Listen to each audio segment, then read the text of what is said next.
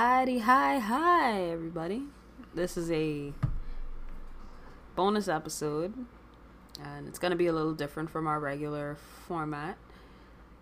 For anyone who doesn't really know, I am a writer / comic book artist, and anyone who's ever written anything will be able to tell you that writing mostly consists of having ideas when you are physically incapable of writing them down. So I thought it would be interesting.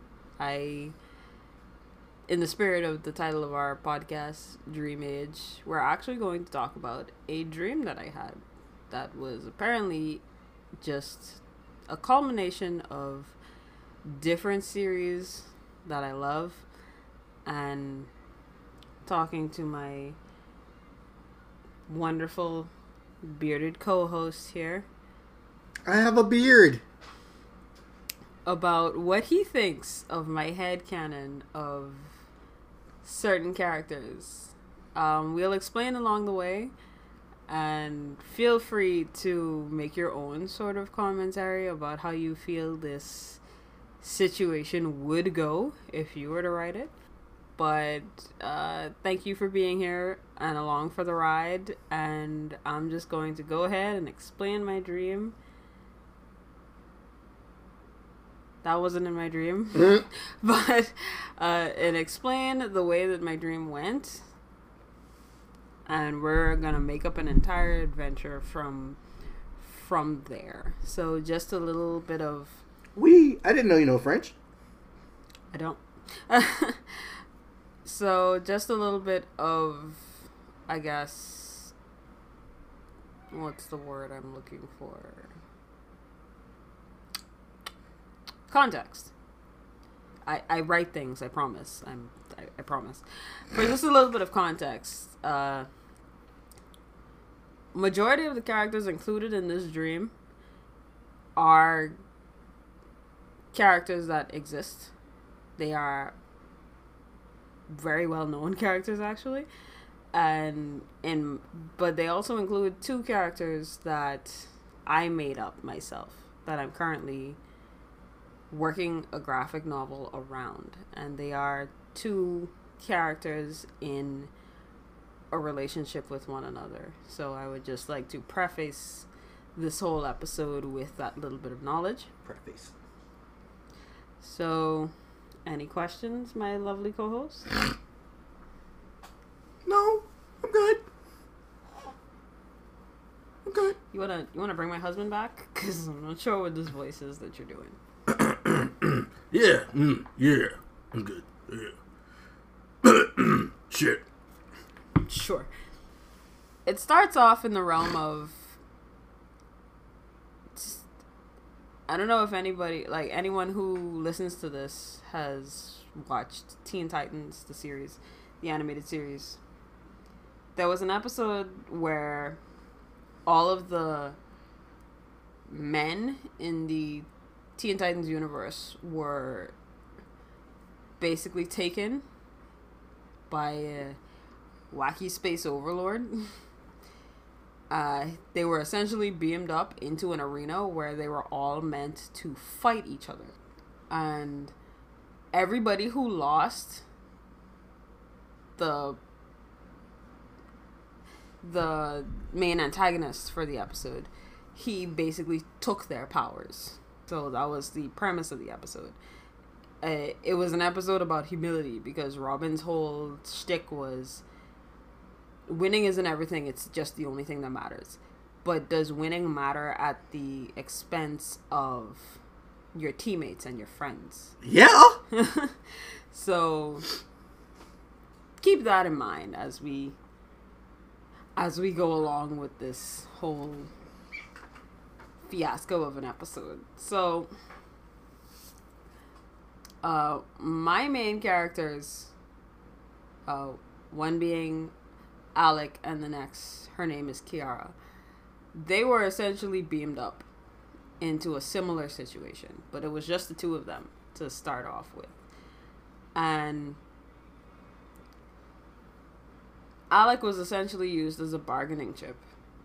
And Kiara, her job was she was to track down the most powerful being, the most powerful heroes in any universe and their counterparts. And this board overlord just essentially wanted amusement. He wanted people to fight for him, not for pesos, but he wanted them to fight for him, for his amusement. So Alec was used as a bargaining chip, and Kiara had to find these heroes. Now, the heroes, and this is where I said all of these characters are characters that actually exist. The heroes consisted of Luz, Vi, Adora, Marceline, and I'm forgetting. Say Luz, Vi. Luz, Vi, Adora, Marceline, and I'm missing somebody. And Cora. Cora. So their counterparts would be held as hostages. So for anybody that doesn't know the context of the shows, that would be They're girlfriends.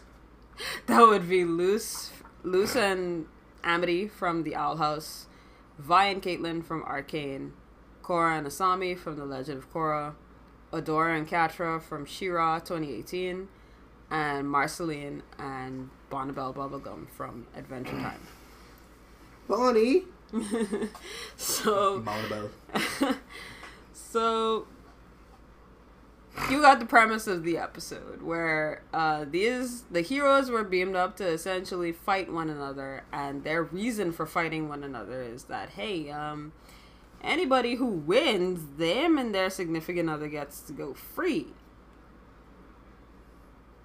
Sounds great to me, huh? Like, how does that sound? How does that sound? Now, the way that the dream progressed, right?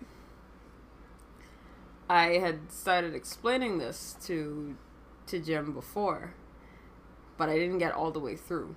So, my reasoning was that Luz would probably be the first one to be out, on the sheer virtue that she is the youngest in experience in comparison to everybody else present. Mm-hmm.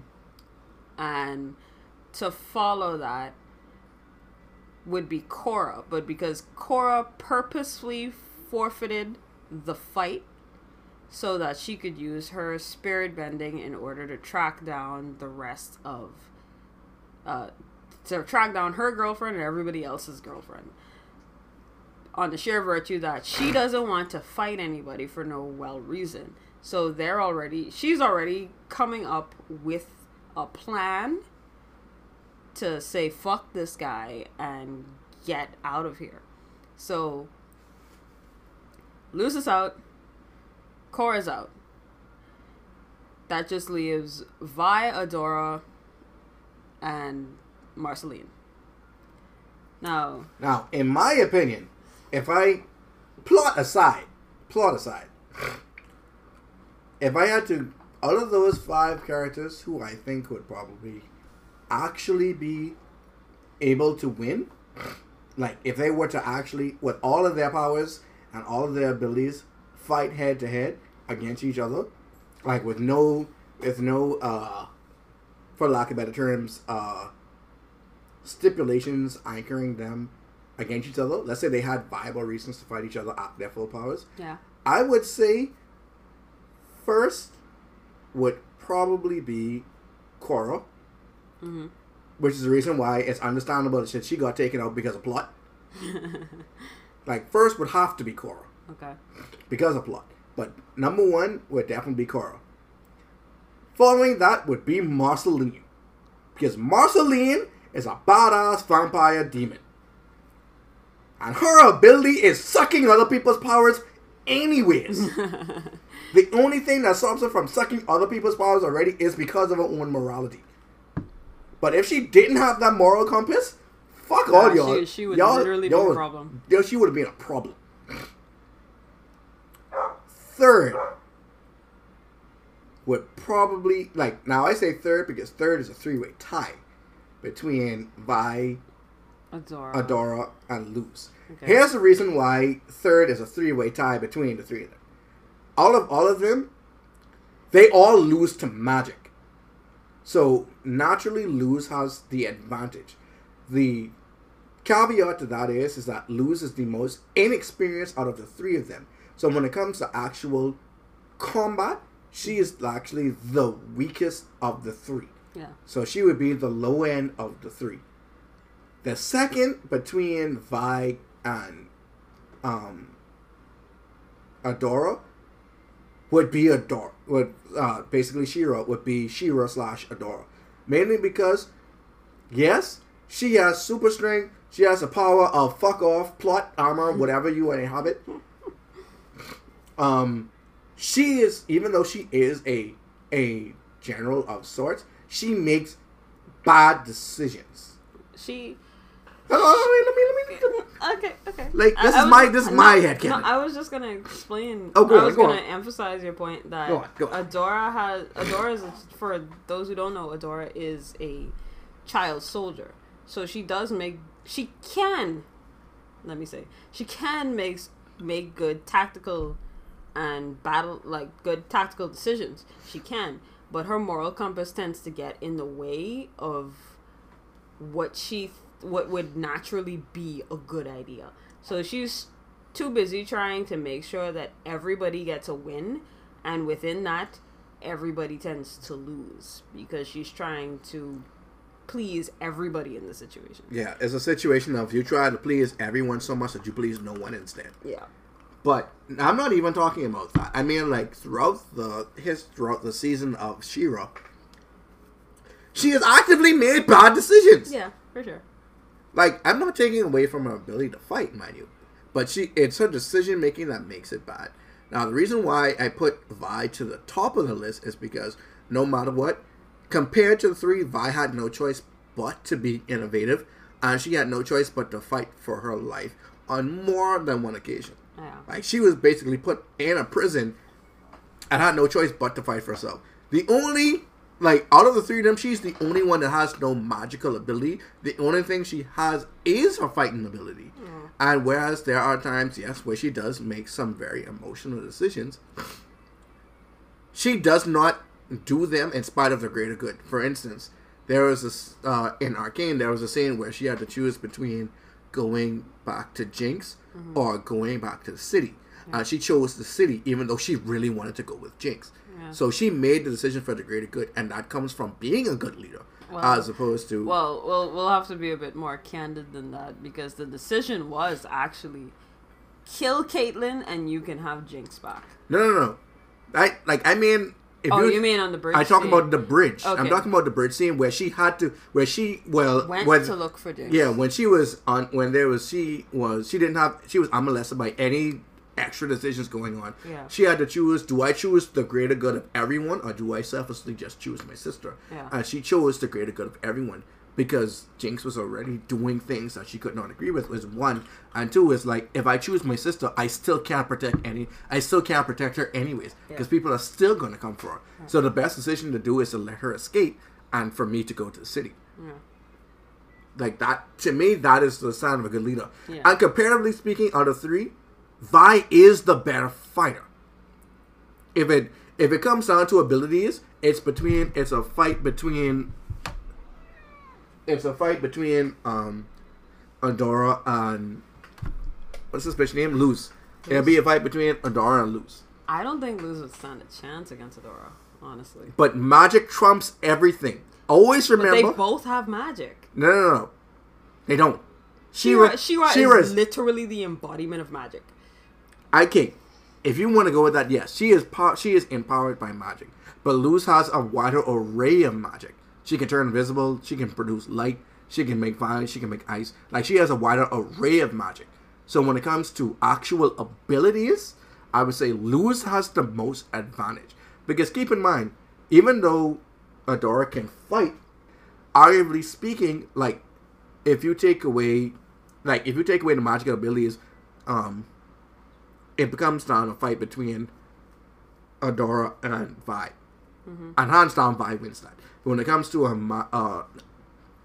I find of abilities, I would say Luz has the most advantage, mainly because she has a wider array of magic, and she is very innovative with the magic. Comparatively speaking, Adora, I'm not taking away the fact that Adora has magic, and Adora is powerful as She-Ra and whatnot, and she basically has the whole Avatar lineage thing going on, whereas like all the previous She-Ra basically powered me up to bullshit. I'm not taking that away from her. It didn't really work out like that. Essentially, She-Ra is like what's the best way? Well, you know about He-Man. Essentially, what it is that you were born into this race of people, and the magic essentially is chosen by one of the, like, it chooses someone of this race of person. So it's not that you get the powers of the previous She-Ra. It's just that the previous She-Ra has died and it needs a new vessel. Oh, so pretty much so like that. She-Ra remains the same no matter who it embodies. But it can only embody someone who was born of this race of people. So it's the Avatar with extra steps. All right, I'm not taking that away from her. What you said. Like, I know I grossly oversimplified it. But what I'm getting at is that I'm not taking away from her magical abilities. Yeah. But my thing is that when it comes to her magic, what does it give her? She is super strong. She's super fast. She can heal. And all the rest of that good old She bullshit. can breathe in space. Breathe in space, right? But that does not take away the fact that Luz can turn invisible. You can't hit what you can't see. Fair. And even in their own universe, people who can sense magic cannot sense invisibility. But the caveat to that is Luz can only be invisible for as long as she can hold her breath. And she can't hold her breath forever. She holds her breath long enough to fool somebody who can detect magic. Like, think about that. She's fighting somebody who can actively see through lies and detect magic, and she still was able to fool him. And that's what I'm getting at, is that out of all of the three of them, Luz is the most inventive. Like, she is very innovative. I'm not. Yeah, she's the most innovative of the three. But when it comes to hand, if you take away the magic out of the three of them, arguably speaking, they're still, like, she would be to the bottom of the list. Yeah, but if you were to take who has the most battle experience along with the magic and the bullshit of the universe, I would put Vi to the top, because Vi has fought somebody who was basically on magic steroids, and I shit you not, she still was fighting this dude hand to hand. To be fair, with no magical abilities. Completely fair, because like in terms of experience, minus Marceline, because Marceline is like that's the reason why Marceline and Korra are. Yeah, they are 1 and 2 respectively. Yeah, Vi would be the oldest, and she would be the most experienced fighter out of anybody there, because Vi has literally been fighting since she was a child. Yeah. So, whereas Adora was too, but the circumstances were very different. It's a difference between being a child soldier and how you have no choice but to fight for your life. Yeah. But it's kind of like the reason why, at least in my dream, it turned out to be a fight between Vi and Adora in the end, is because it all came down to the whole, I guess, everybody's moral compass. Mm-hmm. The thing is, Luz lost first based on her inexperience, and because, like, at the end of the day, she doesn't want to hurt anybody. So Luz, much like Korra, would kind of understand that, hey, we're all here based on XYZ circumstance, but that doesn't mean we have to fight. We just need to be able to trick him. So Luz loses first, and Korra loses second. Korra is able to more or less find where the other girls are very quickly, because imagine them being trapped in a room together. Now, as per the the trope of most sapphic couples, whereas the heroes are the strong, punch them out, punch your feelings out type of people, they are literally all in relationships with some of the smartest people in their worlds. You have Catra, who's a literal warlord, Caitlyn, who's a detective, Bonnie is a scientist, Asami is an engineer. And I feel like the least experienced in the situation would be Amity. But Amity is also very book smart. So she'd be able to keep up with the conversation and come up with ideas. And arguably, being with Luz would also teach her how to be innovative. Mm-hmm. But then you throw the wild card into the mix. Kiara. Who got them there in the first place. Yeah. And it's like, she's not being forthcoming. As a matter of fact, she's barely saying anything to them at all. As far as she's concerned, like, she had to do this thing because she currently doesn't know if her girlfriend is alive at all right now. So it's basically trying to turn a situation of the enemy of my enemy is my friend. And Caitlin kind of initially takes on that role because she sees Kiara there. She doesn't immediately be angry at her because, hey, you brought us here to begin with. Like, it's your fault that we're here. It's like, nah, it's like there's obviously a reason you did what you did. Because you're a person. You're not an evil, you're not a bored evil alien space lord. You know? So hey man, game master, right? Yeah. So, right now, it's a game of make Kiara believe that we're here to help her, and then everybody can kind of come together and make a plan. Mm-hmm. So, right now, when Korra uses her spirit bending, is what I'm going to call it, to find them. I'm going to say astral projection. That's literally what it is. But, copy. Can it be copyrighted? No. No. They didn't invent astral projection. They just But they never called it astral projection. No, they say it was spiritual projection or spiritual bending or something of that sort. Yeah, so it's like she uses that to find Asami, and by proxy she finds everybody else. Yeah.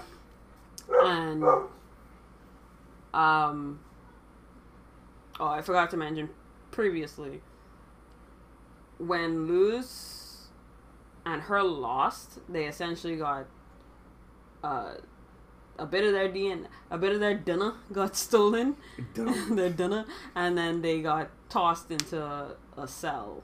Just so you folks know, the dunna is DNA, because I understood what she meant when she said that, but you might not. It's DNA. Hey man, She's a fucking weirdo. Listen, none of you watch Zootopia? Come on, man, it's a good movie. But they all get tossed into a cell, and Alec is in her own cell, and she's kind of like beat up and worn up. And before Korra uses the astral projection to actually go find Asami, she tries to figure out who the fuck is this other person in this cell, because there was only like X amount of us. So why is there somebody else here already? Mm-hmm. And then she sees Alec. Mm-hmm. And when she's talking to Asami and the rest of them, it's like she explains that, hey, there's somebody else here. Like, I found somebody else. And that's kind of what piques Kiara's interest initially, as opposed to just fucking ratting them out, because, like, what the hell is this? Like, what is this ghost and why is it here? Okay, so question. Mm-hmm. Is it a situation of Alec had to fight another one of the gladiators? I'm going to call them gladiators for the sake of simplicity. But it's kind of like that she had to go through some trials, and she just thinking, what? She had to fight somebody else. No, it was more of a situation where she was initially going to be one of the quote unquote heroes to fight, because that's like gladiators. For yeah, sake of thing. yeah. But heroes. There was nobody else to fight, so her job, Kiara was going to be the bargaining chip initially, but Alec was like, yeah, no, fuck all this. Hey, she is smarter and much more organized than I am. You should use her. You should tell her to find your heroes or whatever. And it's essentially just like Kiara resisted. And it was more a situation of, okay, well, if you're resisting me, let me show you what happens if you resist me. So she taught So she had to fight. Like, Alec did fight for the most part, but when you're outnumbered, it's like... But I mean, like, who did she fight? It's like... Random minions. So it was, so it was like she was in a Coliseum like situation. Yeah, and so she just had random minions. Yeah, so, okay. So she had to fight a tiger and a lion at one point. So that's what made Kiara relent. It's like yeah, he's not joking. He's not fucking around. So I have to find all of these heroes, and I have to find what their weaknesses are to bring them here. Otherwise, my girlfriend is dead. So that's she doesn't know. She's none the wiser. Yeah, she doesn't know what's happening with Alec. Persian, please stop trying to curl up one side of me. Thank you. I appreciate it. Love you too. Yeah, so that's the situation, and now that Korra's just like, oh no, we got her here with us. She's fine-ish. She's alive. She can use words still. She's breathing. Ish. Kiara's now like, do I help these people and hope for the best, or do I just continue to do what I'm told and hopefully be the one to make it out of the situation alive? So that's one half of the equation. So the other half is just these niggas trying to figure out, like, are we going to actually fight? Are we, like, what are we doing here? I think it might be a situation of, like, I don't know where your headcanon or your dream went, but for me it's kind of like we have to pretend to fight as hard as possible, because now we have information that arguably speaking, the game master didn't want us to know. Mm-hmm. So now we have to pretend, or at least fight hard enough to convince him that we're not on him. Yeah. Until we can find a way out. That is essentially where it does go. They do pretend. Pretend to fight for a while, and Korra, now that she has information from both sides, this is how Marceline gets out now. So she spirited herself back into. You can't tell, but I just I did the whole blinking meme of the guy who just blinked. Is like, you said what? It's like, what did you say? She spirities herself back to where. Yes, she spirities herself back to where they were fighting, and tries to get Marceline's attention without getting the attention of everybody else, because she already knows from where they scuffled already that Marceline can shapeshift. Mm-hmm. So now it's just a situation of, hey, so how about crazy idea here?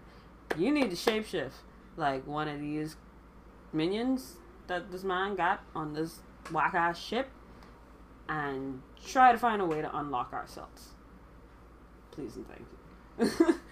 That's why I said, like I said, out of all of them, if you were to put all of their powers on the list, Korra has too much. She has all of the abilities of the previous avatars, plus her own abilities. Mm-hmm. Plus, arguably speaking, she is the best fighter out of all of them. Even if you take her bending and weights, her core ability as a fighter is still pretty fucking good. Yeah, she can fist fight. That's for damn sure. And but then she also learned bending that didn't exist in the other avatars. Fucking spirit bend. She can spirit bend and she can metal bend. Like, those are something that, like, Aang, I don't know if, we don't even know if Aang learned how to. No, we didn't know if Aang learned how to metal bend. But at the very least, she got all of Aang's bending. Because spirit bending was a thing that Aang could do. Yeah. But she did it on a different level. Yeah. And then on top of that, even after, arguably speaking, after Rava was ripped out of her and she lost all of her her connection to her past life, she still had all of their abilities anyways. Yep. Plus she learned how to turn into a giant fuck off kaiju. And after that, we don't talk about season 2, okay? Then on top of that, she could metal bend, and then after that, she had PTSD, and she literally fought her own demons. Yeah, that is. And then she learned actual spirit bending. Yeah, so Korra can fight, and she's also a pretty damn, like, she was already a damn good waterbender, so she could already, like,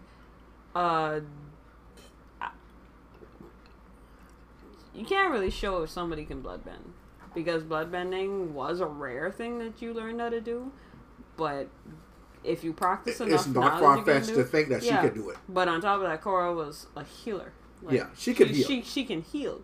So that was kind of the deal, I guess, that made Kiara want to lean towards trusting them. It's like, hey, if I can get to her, I can heal her. And It's like, well, can't really can't argue with that logic. can't argue with that logic. It's like, do I pretend to like this guy who is threatening to kill me and or my girlfriend, or do I trust this person who could potentially break us out and kill my girlfriend, and we leave, and we go home, and I never have to be here again? That's a lot of ands in the statement. Yeah, I'm gonna go with the ants. I get more benefits from the ants. Yeah, so essentially now it's just getting Marceline to forfeit, I guess, the fight, and shapeshift and mosey her way into shapeshifting into one of them set, and then getting all the access panels that she needs in order to get them free and stuff. So now it's actually just Vi and Adora. And at this point, the bored evil overlord is catching on that they're not putting all of their effort into it. I'm not gonna say he knows that they're forming a plan. He just knows that they're not fighting up to their potential. Because for Marceline and all of her powers to just like lose so quickly, yeah, That's like understandable. Marceline is hella powerful. Like, that's the reason why I said, like, she is only number 2 to Korra. Like, I know there are gonna be some people who be like, no, Marceline is much stronger than Korra, but I mean, like, essentially, she could rip all of the abilities, like, Korra could literally rip all the abilities out of Marceline if she wanted Marceline to. could literally just look up in your face and be like, hey, how's it going? Yeah, Yep. but see, the only This power's issue, mine now. but see, Thanks. the only issue with that is that Korra literally lost all of her abilities to be the Avatar, and she still was able to fight on a cosmic level. Yeah. Well, let me not say cosmic level. At least on a extremely heightened spiritual level. Yeah. She was a kaiju. Yes. She And, became a kaiju. Yes. I shot a beam from her chest. I've never seen breast milk being shot out of anybody's chest that way before in my life. Well, for season 2 and all its faults, Season 2 was weird. season 2 was weird, but we understand. We try to give it the benefit. But of yeah, that. that's why I So- say the only difference between I would say between Marceline and Korra would be that Korra can spirit bend, and for all intents and purposes, a demon is a spirit. Should we be giving context? I feel like we should be giving context. In terms of what? Like the powers, I guess, because like, I guess let's just not assume that everybody knows who does what. Okay. In Marceline's case, Marceline can turn invisible. Okay. She can Oh, shape. hold on, wait. Uh-huh. First and foremost, Marceline's only inherent ability is the ability to suck Suck out of souls, Suck yeah. souls, and because she can suck a soul, she gains their powers. Yeah, So because of that, that is the ability she was born that was the with. ability she was born with. She always had the ability. She was bitten by a vampire king, so No. that's how she became immortal. That's how she became immortal. And but- that's how she became the vampire queen. Yeah, but she absorbed other vampires' abilities. All like the big name vampires. She absorbed all their abilities. Yeah, which consisted of invisibility, Shapeshifting, healing, and the Vampire King's ability and himself. which is just transforming into a giant fuck off Whatever. whatever. Like, yeah, that was his ability. Now, before she absorbed the Vampire King, he bit her, so that's how she became immortal. That's how she became a a vampire. full-fledged vampire. Because even though she absorbed the ability, she still was technically only a demon. Only half demon. Yeah. Yeah. Now, that's her. Korra say, you have a the list. Avatar. You gotta deal with. That's Now, it. I'm not explaining that. If y'all haven't watched Avatar, y'all don't need to be listening to this show. Like, like, to be honest, it's like, what abilities doesn't she have? Like, truth be told, like, the Avatar can use all the abilities from the 4 elements. Yes, that was the inherent ability of the Avatar. The only issue is that every time there was a subsequent Avatar afterwards, because they're always reincarnated. Every time the previous Avatar died, the other one is basically born with their past life knowledge after a certain period of time. So, like, they can tap into their past lives to gain all of their past lives' ability. Yeah. Right? Mm-hmm. Now, arguably speaking, when Avatar Last Airbender started, I could spirit bend. That was the last ability that he learned. Yeah, because of he was born in the Air Nation, they are arguably the most spiritual nation. Right. Like he is Captain Spirit. Like, he can spirit bend, and it's not in the sense that he take his spirit out. He can take your bending away. He can literally take your abilities, your strength, your powers away. That's what he can do. Yeah. That was his unique ability, compound on top of what all the other avatars can do. Yes. Then put that onto an impulsive girl. Yeah. Korra cannot woman. Yeah. Korra can not only take your bending away, she can give it back. She can give it back. That's one of the first things she learned. She also learned how to friggin' metal bend, which is something none of the other avatars can do, or at least canonically speaking, we don't know if they can, but that's something that she can do. The only other avatar who would have been able to do that was Aang, and we don't know if he. Could do it. Then on top of that, there was turning into a motherfucking kaiju. I'm always going to refer to her turning into a kaiju. She did turn into a giant spirity monster. Right? And she can actually spirit bend. And I know I use the word spirit bending a lot, but she can astral project. Yeah, this is different from what Aang can do. Aang's spirit bending was he can take away your abilities, your bending. Korra's spirit bending was she can astral project, and she can restore spirits. Yeah. Like she can heal spirits, and she can open portals. That was what she can do. Yeah. Motherfucking OP. I don't care what you say. I don't care how you. But I think this is the better avatar. But we're not gonna get into that. But on top of that, I was a better avatar, but Korra was better as a person. Yeah. But on top of that, Korra can fight. She can fight. Like if she didn't have her bending, she could still very well punch you in the mouth. Like real talk. She can still fight. Yeah. And that's the caveat to it all. Because even though she was a waterbender, she preferred to use like fire and earth. Because they were the punchy powers. Like they were violent. Yeah, so Korra in and of herself is very powerful, but Korra is also the more enlightened, I would say, of all of them. Yeah. Which is why her initial instinct was to say, I forfeit this fucking fight, so let me see how the hell I can get all of us out of here. Yeah. Vi's power is she has Vi magically empowered fist. Yeah, Vi she wears gauntlets, and they punch you. Vi is the only one of this list who doesn't actually have any superpowers. She doesn't have any superpowers. She has the Atlas gauntlets, which are gigantic magical fists powered by magic. Right? Magic. But always remember, don't you ever forget this when I say this, okay? Vi stands for violence. Yeah. She will punch first and ask questions, maybe. She has no issues blocking punches with her face. This is why in my weird dream brain headcanon, Vi and Adora were the last ones in, because out of everyone's moral compass, I feel like Vi would probably teeter the most based on the fact that of where she grew up and what she learned. It's like, hey man, like I understand that y'all ain't really my enemies,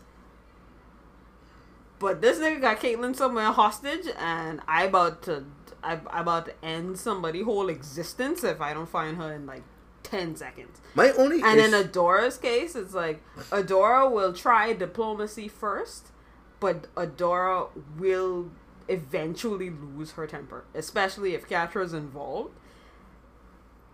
Her, out of the cast of heroes, Vi and Adora have the worst tempers. Yes. Like, that's about it. They have the worst tempers. So I can only imagine what that would be like when that clashes. Because Adora is like, when somebody isn't listening to reason, that's when she gets mad, and that's when she actually starts using her abilities to the fullest. As our parents, or most black parents used to say, when you don't listen, thou shalt not hear, thou shalt feel. If you don't listen, you can feel. But my only thing with that is that Vi would choose the greater good begrudgingly. she would Begrudgingly. always choose the greater good begrudgingly. Agreed. And she has done that numerous times. She's tried to choose the greater good. It doesn't always work out for her. It doesn't always work out in her her favor. I'm using Arcane as the main basis, not the canonical stuff. I'm using Arcane. But she would choose the greater good first because she knows that her selfish actions will cause problems. So it's kind of like, I choose the greater good and it didn't turn out so well. So I'm going to choose my selfish actions at this point. Yeah. It's interesting because, like, to me, Vi always kind of had, like, tunnel vision. And whereas she was always doing things for other people, she was only doing things for other people that mattered to her. Because using the fight with the Chem Barons and Zon as an example, a little boy literally died in front of her and she's just like, he knew what he was doing. Nigga, like, what the fuck you getting upset about? So it's kind of like, it's that level of callousness where it's just like, yeah, he knew what he signed up for. I don't care about him. I just give a shit that this place goes down on the ground. So, yeah, Vi has it out for Silco at that point, and she just wants to get Powder back, even though Powder has already kind of proven that she's, like, long gone. Like, she's long gone. So that's why I'm saying, like, Vi kind of has tunnel vision. So if she feels as though Caitlyn is in some sort of danger that she knows nothing about, I feel like she will argue with herself about it. Mm-hmm. But I feel like, especially if this dude is starting to catch on that they're not actually fighting up to their full potential, it's going to come down to, like,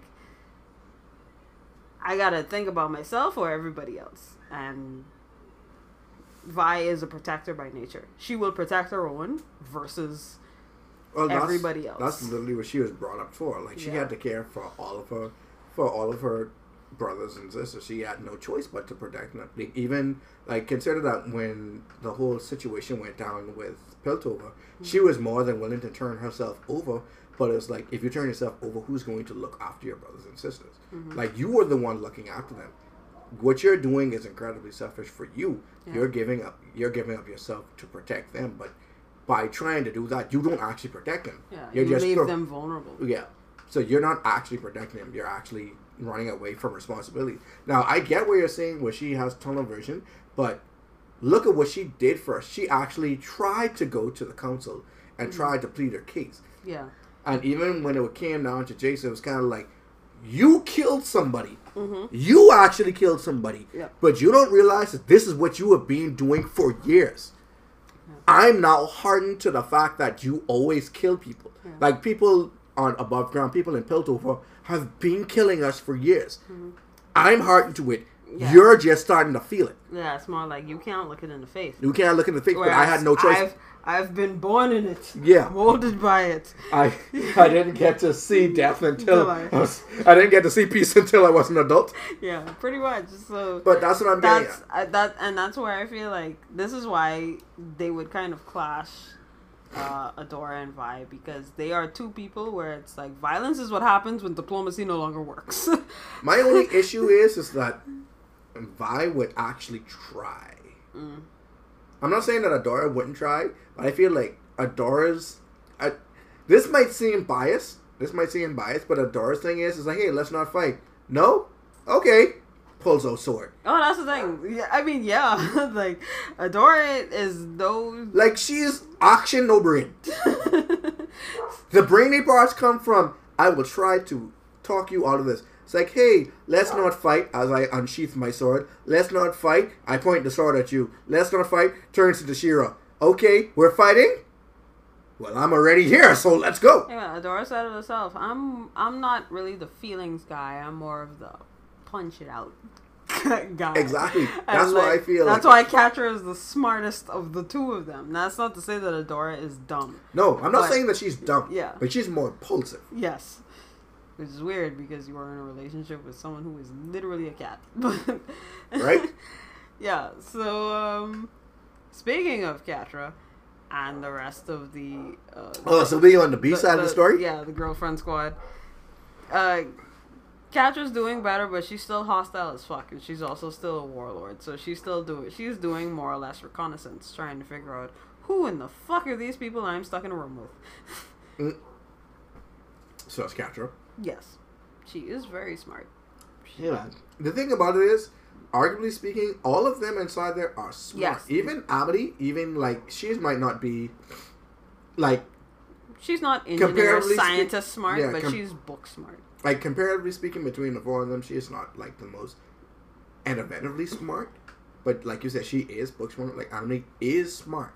And I feel like out of all of them, she would probably be the first one to actually bust them out. But she always has a slime golem with her. Yeah, she always has her. And it doesn't take her much to Abomination. Summon. Abominations, yes. Called. Yes. Yes, the abominations. She doesn't have... It doesn't take her much to summon one. And even, like, arguably speaking, if you haven't watched Owl House, I'm sorry. This is a bit of a spoiler for season 2. Like, even when they were looking for their talisman, she had an abomination with her, and you don't know where it was. Yeah, it's kind of like, it's the whole, like, think of Katara, where Katara always had a pouch of water on her at all times. Yeah. It's the same thing with Amity. She has a pouch of whatever the fuck abominations are made out of. Yeah, and that goes to show that she's, even though she might not be, arguably speaking, out of the 5 of them that capture, she might not be the smartest one, but she is the most innovative, just like a girlfriend. Yeah, just like she's the most innovative one in the sense that she can think outside of the box. Mm-hmm. Same thing with Caitlyn. Caitlyn is an actual detective. She gains tunnel vision. Like, she will look at the objective and forsake a lot of things that happen around her. Yeah. But she can focus on the task at hand. She can, and also, like, I feel like out of all of them, Caitlyn has the most empathy. Yeah. And then there's Caitlyn would be, like, that's why I said, Caitlyn is the person that just kind of looks at Kiara and doesn't immediately get angry that you forfeited us over to this warlord for whatever reason. Like, no, Caitlyn looks at her and it's just like, but why? He has someone here that means something to you, doesn't he? And that's just who Caitlyn is. Bonnibel will probably be... Bonnie and Asami are already trying to figure out how the fuck we get out of this room. To be honest, Bonnie would probably be the most prepared ingenuitively, but I feel like, based on all of the things that we know about Bonnibel, is that she is very rigid. She doesn't think outside of the box. Yeah. She thinks she knows it all. So when something happens that is outside of her realm of understanding, it's like, it doesn't make sense. I need to stop and understand it. Yeah. Even though it cannot be understood with conventional means. Pretty much. Like, she does not understand magic. Yeah. She doesn't understand magic. She acknowledges that magic can exist later on in the series. She understands that, but she does not understand it. Yeah. Pretty much, for anybody who hasn't watched Adventure Time Obsidian, Bonnie always kind of prepares for other people to fail. And that's where her and Marceline's relationship got a little bit of strain in it, because Marceline is feeling like, you expected me to fail, which means you don't have any faith in me. Mm-hmm. As opposed to thinking about it as, Bonnibel is just somebody who always wants to be prepared for something. So much so that she doesn't see the other possibilities sometimes. Yeah. She writes something down as a fact, and that fact is now irrefutable. Yeah. That is her reality now. And then we got Asami. Asami is just fucking sexy, man. I mean, she is sexy, yes, but she is also smart. She's an actual engineer. She is actually an engineer. She's actually an engineer. Yeah, and, like, arguably second to Caitlyn, Asami would also hold a certain level of empathy. Yeah. Catra's very hostile. Catra is Catra. Catra is a cat in a person's body. That's the best way to describe it. Yeah. So, whereas Asami and, well, Caitlyn and Asami to a lesser degree are trying to figure out what Kiara's deal is. More or less trying to get her to warm up to them. Amity is, I guess, trying to... Switzerland? She's not really Switzerland. It's just that she feels out of her depth there, surrounded by so much older people. Because, don't forget, Amity is the type of person where she deeply respects authority. Mm-hmm. So if she feels like she's not exactly qualified in comparison to everybody else who's present, then she's not really going to, she's just going to like follow instruction. But where a place where Amity and Kiara kind of bond is over there, they love books. Gay, I know. I kid you not, I literally went to say gay. Yeah. So it's all of it culminated in them trying to get Kiara to like trust them, but with trust you have to like, you know, make yourself a little bit vulnerable first, and then she will give that vulnerability back. Yeah, give and take. Yeah. Until Marceline gets to them, because she does eventually get to the room that they're in. Mm-hmm. Now it's just a matter of escape. It's an all-out fight still between Vi and Adora. They are actually not holding back now, so now it's just fine. So I'm sorry to say it like this. So literally, Vi is just blocking every blow with her face, and Adora is literally taking every gut shot she possibly can. I mean, why did you didn't have to put it like that. But it's true though.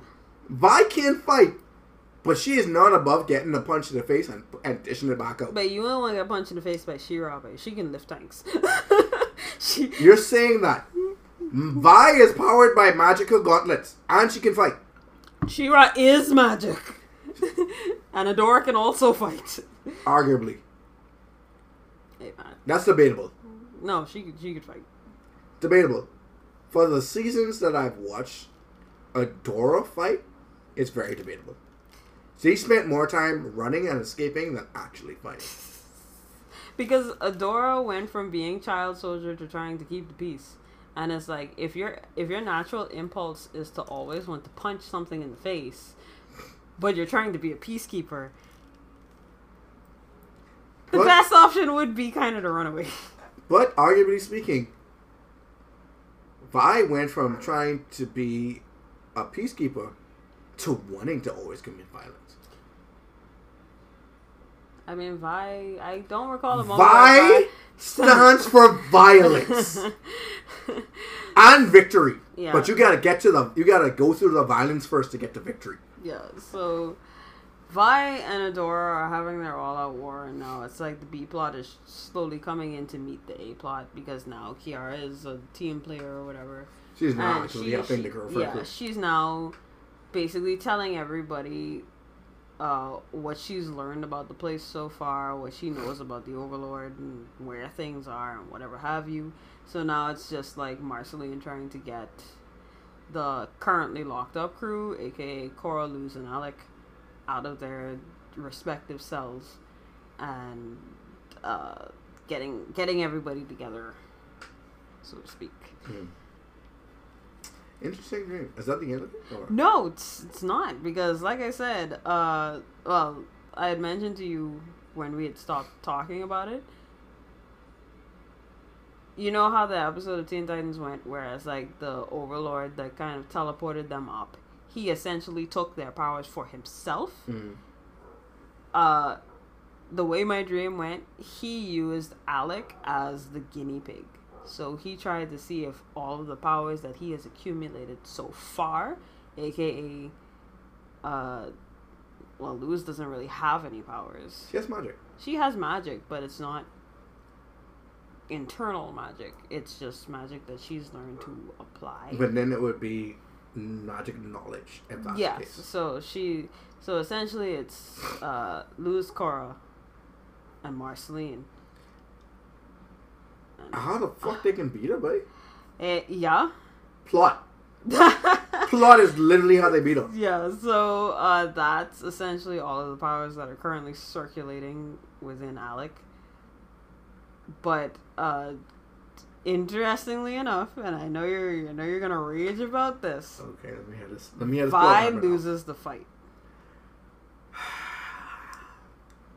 Only because She-Ra damages the Atlas gauntlets. But Vi can still fight without them. She can still fight without them. But She-Ra can bring the dead back to life.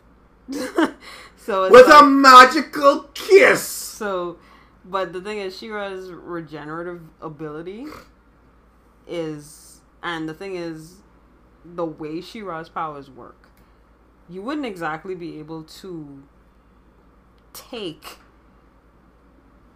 She-Ra's power, if that makes sense. You can't? You can't. Okay, you're saying that, but literally think of Marceline and what she herself can do. That's fair. But the only reason why that... Then think of Korra and what she can do. She can literally take away your powers. That's true.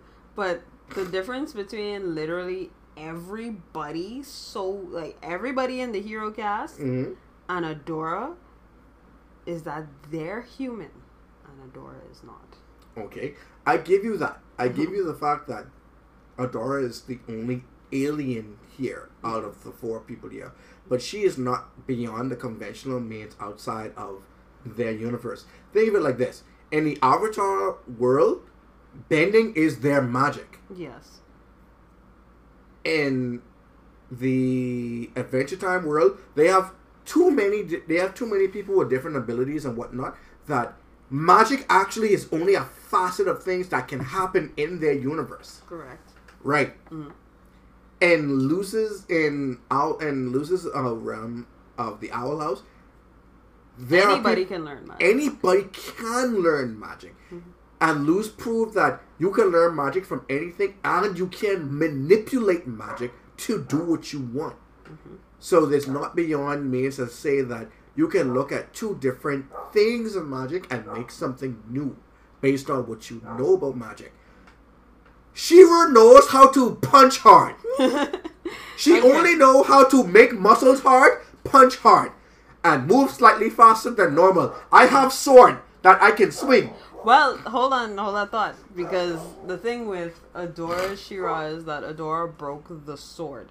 So there now is no physical sword. Think of it like the way Adora became She-Ra initially was, think of it like Mjolnir. The same thing. Mjolnir. It's like, you can only pick this up if you are worthy. No, so same thing like with He-Man. Like, you need the sword in order to transform. Right. Which is originally what She-Ra was built on. Right, but then she broke the sword and lost her powers, and then she eventually regained her powers.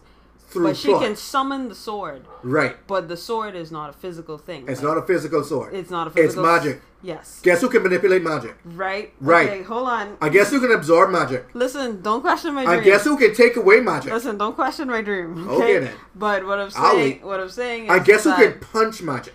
What I'm saying is that imagine, if you will, all of these other characters can have their powers because of trial, tribulations, and the things that they've learned and the personal things that they've been through. Right. No one can use She-Ra's sword other than She-Ra. And that's fine, but what if I take She-Ra from you? That's it! That's all Marcy has to do. Then there's just no She-Ra. Well, there you go. Now, see, I get it's your brain. And the thing is, Marceline is already out of the fight. I understand. I understand your your brain's head canon. Hey man, this is my dream. I don't debate your brain. I don't argue with your dream. I think your dream is fundamentally flawed because being somebody who has no magical abilities and have to fight people with magical abilities proves your candor. It proves to your worth. Mm-hmm. Like, even before she got the Atlas gauntlets, she still was punching people in the face. She picked up a woman and threw her into the wall. She picked up Savika and tossed her into the wall. Easy. Like, she didn't even struggle with that. She was like, Vi stands for violence. I have to live up to my name. Okay. Alright. I thought she was going to suplex her. She was like, nope, this wall is closer than the ground.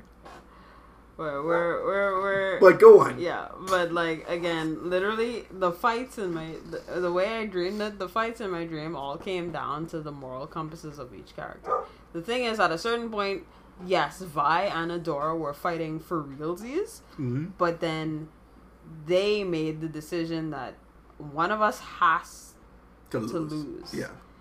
And I feel like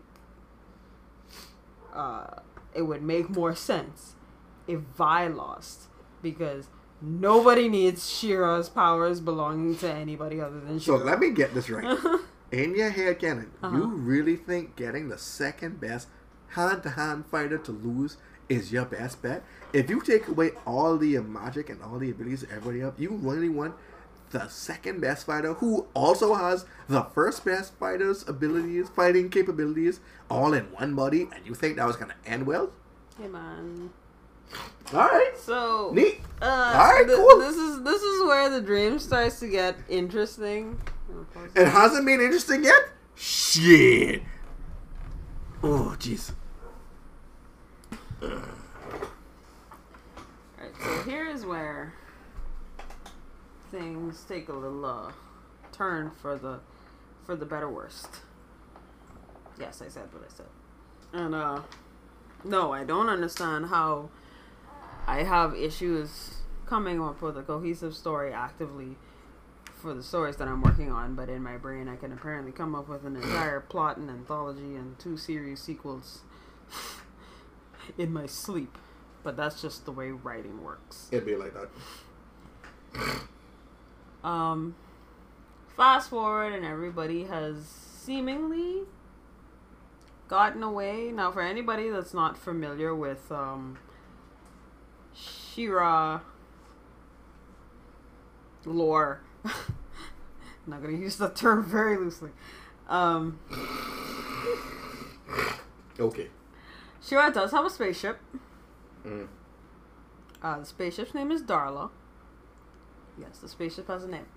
So when the king and queen of Bright Moon had realized that She-Ra and her counterpart are missing, they decided, where the fuck did they go? Who do we do? Where did he go?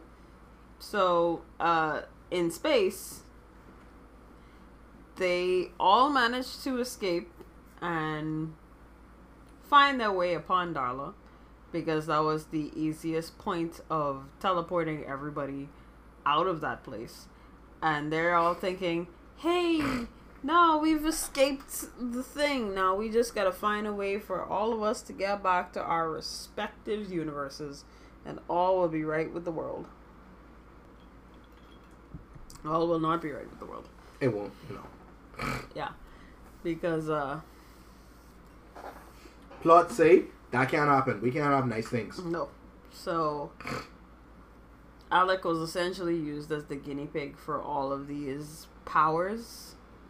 And now he's trying to see if all of them can cohesively live within a body before he uses it upon himself. Spoiler alert, they can. But what interested him about Alec in particular is where all of these heroes seem to have they had a good sense of strength in terms of the physicality of it. Like, they were all very physically powerful. Mm-hmm.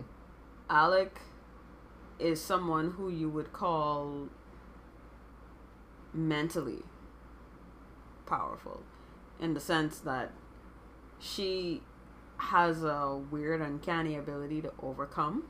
Mm. So what you just said, what she has is plot armor.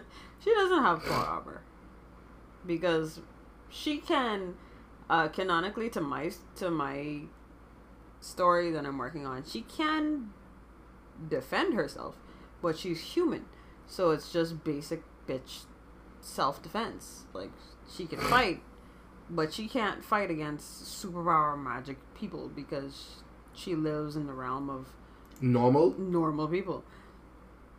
But in terms of her mental capabilities, she's been through some shit, but she's always managed to process and overcome and be nice to be nicest to the people that have treated her poorly. Mm. So it's gonna be a double-edged sword for the space overlord, because he's like, I wonder how she's able to overcome so much. And I think that all it takes is just somebody being pushed to the point of no return, in order for them to turn into, like, I don't want to say supervillain, but it's more like to be morally corrupt. Yeah. So it's a similar situation to the Dark Knights is like all you need is one bad day. Yeah, all you need is one bad day. And essentially what he does is Alec has already been injected with all these powers from the champions that have lost. So she has it in there, but as far as she knows, like, everything is normal, everything is fine. Everything feels the way that it should feel. But what he does is he more or less takes her worst memories and plays it on repeat to kind of prime her into an off mindset. And what he does to kind of break it all is he takes the day that he messes with her memory, in a sense that he takes the day that her and Kiara were having leading up to their abduction and warps it. So that's a very long way of saying that he brainwashed her. Yeah. It's essentially what it is. Fine. He brainwashes her, and then that kind of makes her snap. So now all of these powers, she has all these powers, and it's like, all right, my champions, time for me to get the fight that I would have liked from the very beginning. So let's see how you fight. Okay. Seize them. Interesting dream. It was a whack-ass dream, and I loved it. It was chaotic. But now it's essentially all of these heroes versus one person with 4 out of 5 of the powers available. You know they lose, right? like there's no debating whether or not they win. They lose. Like, they lose. So that is actually where my dream ends. So. Interesting. So you had a Battle of the Gladiators, intergalactic Battle of the Gladiators. Intergalactic Battle of the Gladiators. Spanning across multiple cartoon universes. Yes. And ending with your own main character subsequently becoming the big bad end guy. Yes. It's okay. Weird, isn't it? Okay. No, I'm kind of interested. Like, I really wish that I knew how that dream ended. Alas, you had to wake up. Yeah, I feel like it's gonna be some power of love bullshit. Because, of course, it's plot. Plot is the only way to win. It's literally the only way to win. Either that, or you behead her, put her in the sun, take a stripper of all of her spiritual energies, cast her and seal her in ice and stone, and then give her the Los GBDs. Los GBDs? She already has the Los GBDs. No, you have to give her more Los GBDs. You have to give her. There's 5 of them, and she's the one. You have to give her 9 more Los GBDs. 9 more Los GBDs. Yes. 9 Los GBDs will be good. But it's better than giving her the Los Heebie-Jeebies. The Los Heebie-Jeebies. Okay. I understand. Okay. But, yeah, no, that's where the dream ended. And it was so odd. Like, I woke up and that was just on my brain. I'm like, oh, fuck, you can't be thinking of elaborate shit like this when I'm awake and I can physically write it down. Like, you know? I mean, and not with characters that don't belong to me, preferably.